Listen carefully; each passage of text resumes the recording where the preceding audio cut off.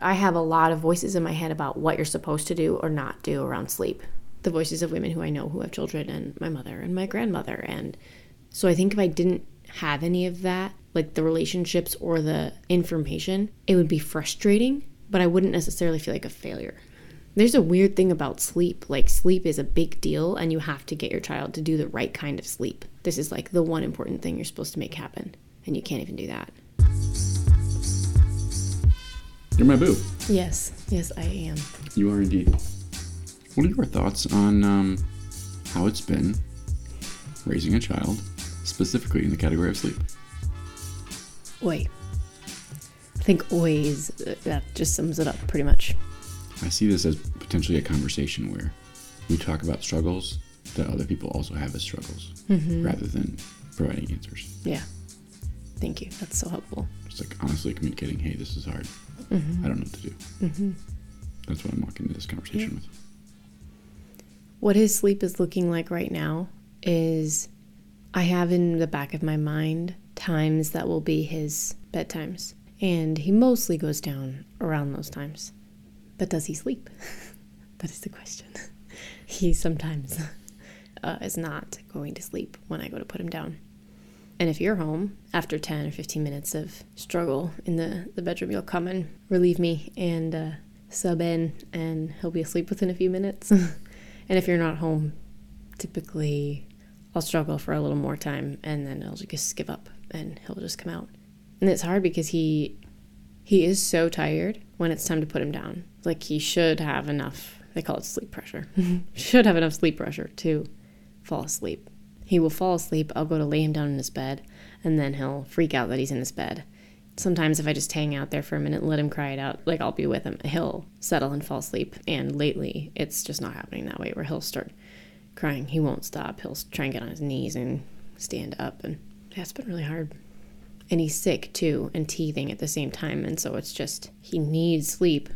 And I don't know how much to like fight him. If you hold him in a certain position for a certain length of time, he will fall asleep. I don't know how much to just be like, no, you have to be here.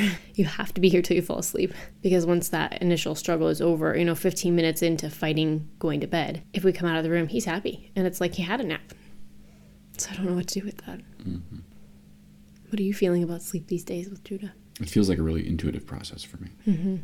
I don't know what the right way to do it is, but I also haven't read books or asked around what the right way to do it is. So I don't think there's any piece of that where I'm carrying an expectation necessarily. So it feels like kind of from the beginning, just kind of following what seems like it works on a foundation of basically just providing stability, whether that's stability in the environment around him or even just stability in, no, this is what we're going to do. We're going to take a nap now. So I don't actually have answers for how it should be done or how to solve the problems, but that's just kind of how I've approached it. It's been a changing process every time he hits another developmental stage, where it was different when he was a month old, and it was different when he was 2 and 3 and 4 months old, and now he's 8 months old. But there's also a lot of common denominators there. I'm doing about the same thing to put him to sleep now as I was when he was 3 months old. So that has some stability to it, I think, for him as well. But I don't know what to do about the times when he struggles to fall asleep, especially when he struggles to fall asleep with you. Sometimes he struggles to fall asleep with me.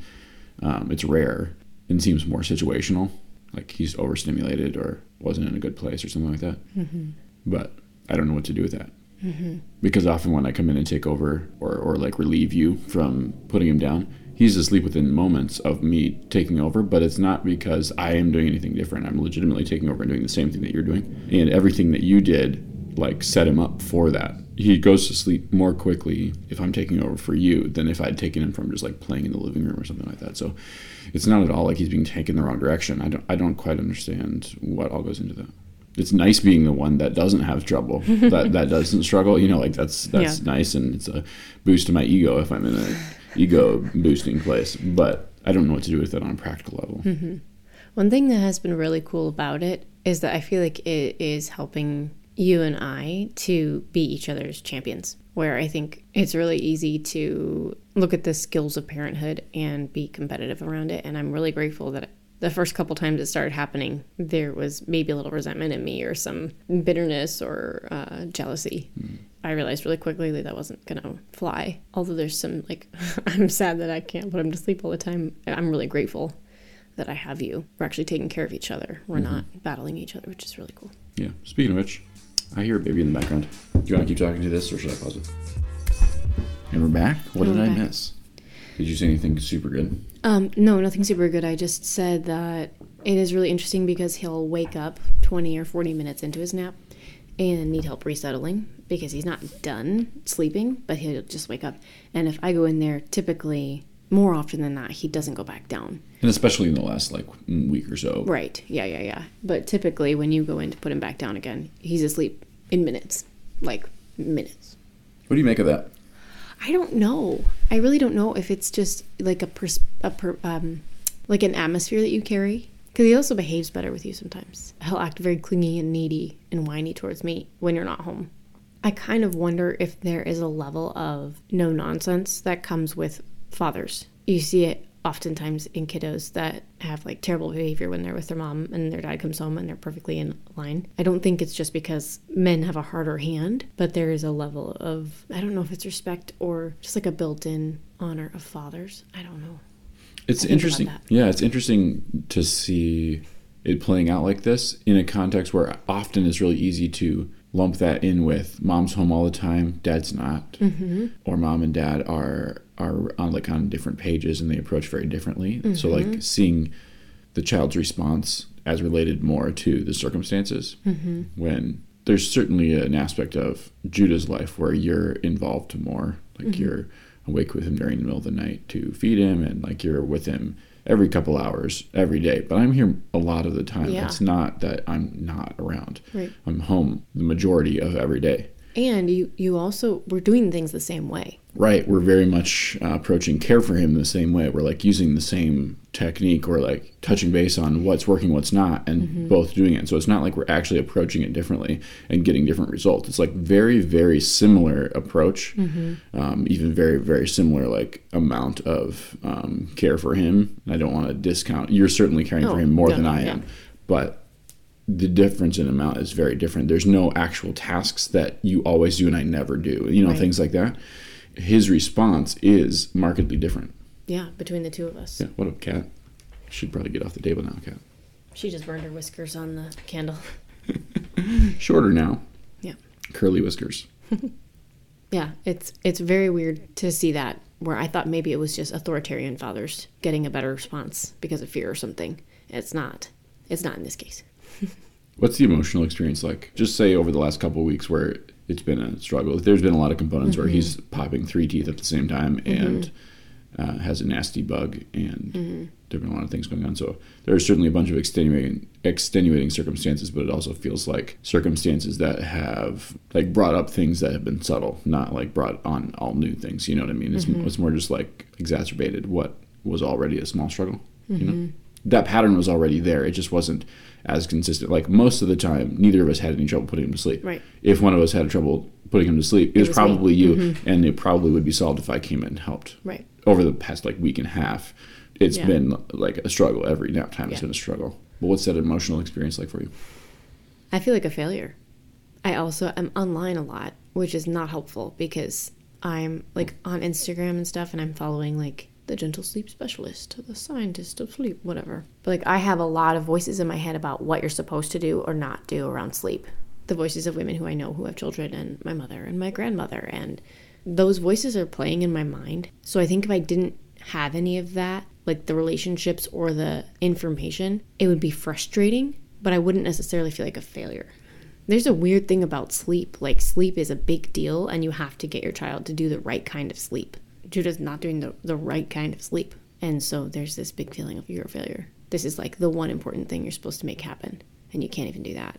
And I feel like that has to be something that's especially on mothers too. Oh, for sure. Like I think it probably even just like benefits me that I'm going into each sleep-related interaction where if it doesn't work, you're a dad. And if it does work, bonus. That's awkward. You know what I mean? Like it's only good if it works. And it's not even unexpected if it doesn't. Yeah. Because as the dad, I should generally suck at parenting. It's kind of what it feels like the expectation is. Right. And that's certainly not an expectation from you. That's not an expectation from me. But like I carry no outside Voices of if you're not succeeding every time, you're failing. Right. Well, and the other thing too, like one of the most helpful things that I've heard is like you can't make somebody sleep.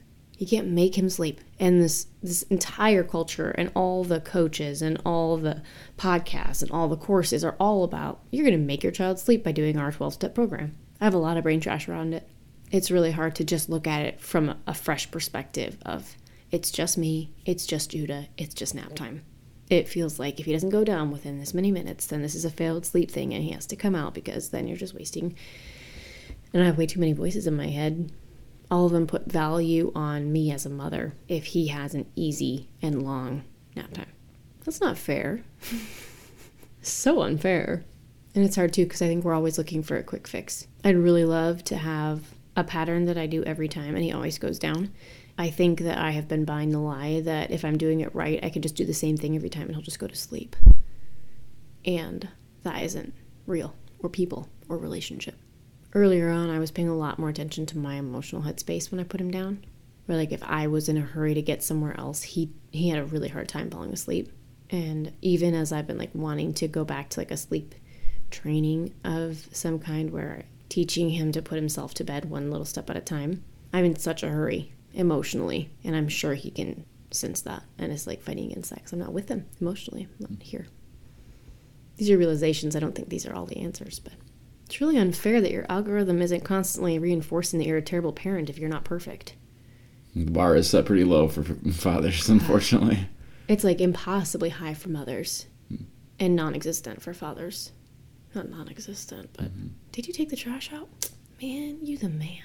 You wash your own dish? Oh, you the man. I gotta get off Instagram maybe. I don't know. I was scrolling past this thing. I don't even follow this person, but it was like this Christian wife thing. And she was like, what do you do when your husband leaves his sock on the floor once again? You flip over to the next carousel. Thank God for a husband who you can pick up after, however she phrased it.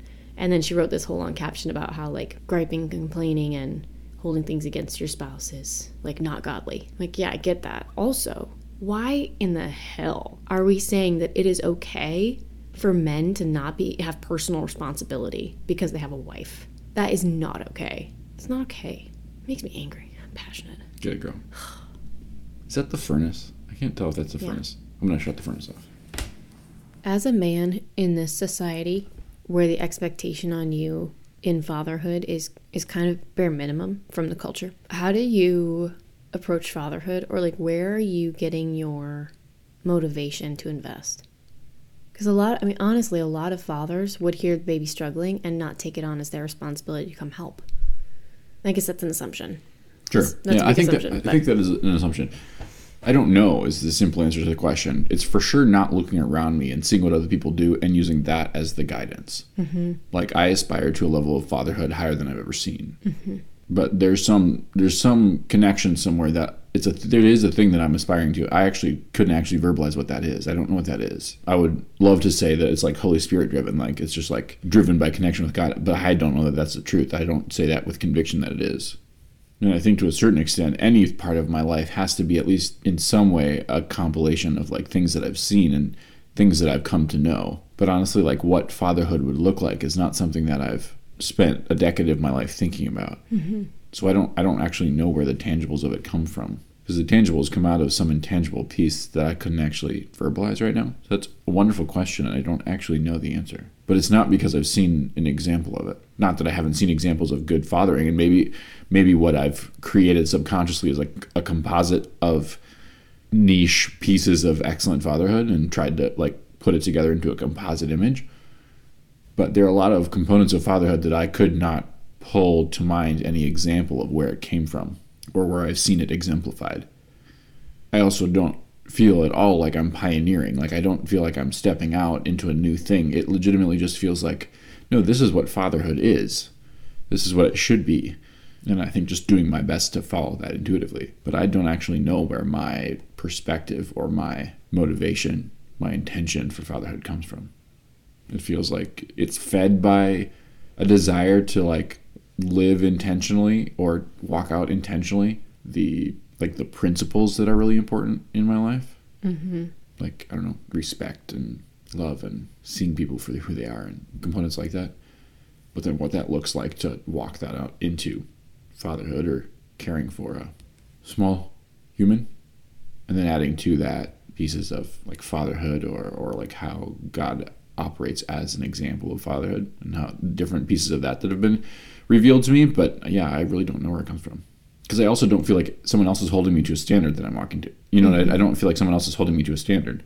I feel like I'm holding myself to a standard and can't really find anyone to hold me to that standard. It's really interesting. I was just realizing as you were talking, there's a part of me that feels like I'm failing because I have help.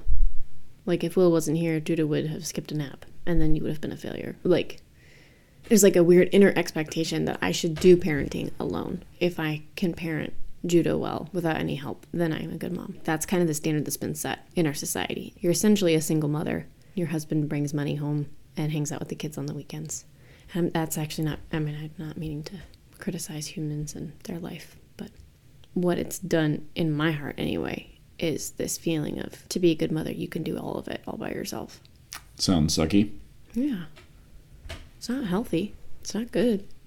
I think that is part of why I have the emotional push to do some form of sleep training, or like get Judah's sleep in my brain like under control is kind of what's the phrase that's going around. Because if I need your help, I'm failing.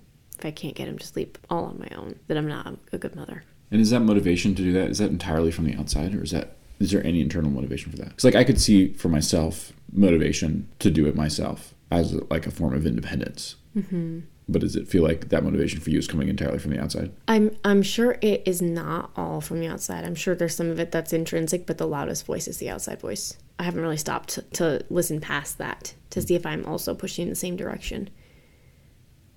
I love how this podcast medium has, and you knew this going in, but is very much like recording a therapy session. Yeah. And sharing that. Mm-hmm. But then even having the name be nap time session kind of like alludes to that. Like it's like nap time therapy session. Yeah.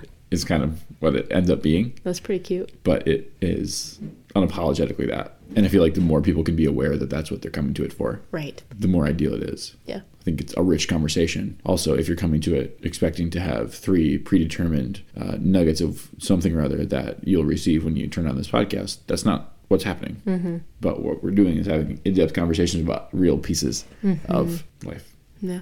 I would love to listen to somebody else do this. Mm-hmm. I haven't found it. But if you know of other people doing this kind of thing, send it my way. I hope it's helpful. It's helpful for me, for sure. Mm-hmm. So if it's just for the two of us, I'm so glad we're doing it. Mm-hmm. But I hope that it's helpful for other people, too. Mm-hmm. Who knows? Who knows? I think this turned into a full episode, babe. It's cool. I can't believe how little extra stuff there was when the Lord was like, I'm guiding you. Do it this way. That's right. I mean, it seems like a good situation to me. Do you think that we should incorporate listener questions into this podcast? I lean towards no, because I think it's so hard to answer those questions from an honest heart place. It's hard for the questions to be questions that actually spark something that's intrinsic. Like on Trip Clips, we had the questions from people and they were great. It was so fun, but it was not deep questions. It wasn't deep questions. Yeah. And that's not a problem, but I would really hope that people would be asking questions that are in the same vein as we are wanting to be talking in. Mm-hmm. But that's not what I typically see, especially if the question is like posed on Instagram, because it's just a very lighthearted medium. Mm-hmm. I wouldn't want to lighten what we're doing, and I also wouldn't want to miss answering the question honestly by going too heavy in the answer. So if the right questions were asked, I would love to answer it, but I also am tracking like the only thing we're qualified to answer is questions about our experience or our opinion. And I'm not sure who would be asking us questions about our experience or our opinion. I really like the idea of it. I just don't see it working well practically for this podcast. Are you envisioning people sending in questions and answering them? Or like, can you see that working well? I think it was an honest question that I don't actually have a predetermined answer for. So what has occurred to me is like episode 10 or episode 25 could be a question episode. You know what I mean? Not like a question at the beginning of every episode or something like that. But I think you're making really good points about it not necessarily being something that really translates well to this medium, this particular podcast. I think that if people ask questions that we didn't want to answer, didn't feel like fit, I think we would entirely have the wherewithal to not do that, or have the authority or autonomy to not do that. So I don't think any of it would be something that we were being forced to do. But I think you do bring up a lot of good points there about it not necessarily being something that fits well with what we're doing. I do love the idea of having like a whole episode that's like just answering questions. But I think it'd have to be something where it's like a couple of times, like, I don't know exactly what we'd say, but like, we're looking for questions about XYZ or questions that other podcasts brought up. And then just like collecting them over a period of time to then have a whole podcast episode answering questions. Where I don't know if we had a one-time question sticker and got 5 responses, if we would find the gold in that. Do you have thoughts on what you think would be helpful for me emotionally as we move forward in putting Judah to bed? We've talked about outside voices, me feeling pressure to like do bedtime perfectly. Do you have any insight on? I don't think I actually do. Dang it. I think the more you're freed up from extraneous outside voices, I think the simpler it becomes. I think he's actually tuned into an internal struggle. I know anytime that I'm like experiencing warfare while I'm putting him to sleep, he's in a very different place. Yeah. And I wouldn't want to categorize what you're talking about as warfare, but I think if you're having a mental struggle around your identity, it's probably warfare. And it's tied into him sleeping. Like, even if I just am in a hurry, he senses that and is in a different place going to sleep. But no, I don't have insight. That felt like insight. How should we wrap up our episodes, Budity? It's a big question. Thanks for listening to another episode of Naptime Sessions. Naptime Session. We should do it like a robot. We should do it like a robot. Thank you for listening to Naptime Sessions. That just sounds like an airport voice. Like the Delta Thank information. you for listening to Naptime Sessions. If you would like to tune in for more Naptime Sessions, please see previous episode. Sounds like a robot who needs her tonsils removed. I could do like the library one. The library one? The library one. How does that go? Thanks for tuning into Naptime Sessions. That's actually really good. Do you have other voices that you can do that one? That was really good. Like, if I heard that in the library, I would feel right at home. Like, this is a library voice speaking to me. For more information, please tune into episode 4. We're weird. Just like it should be.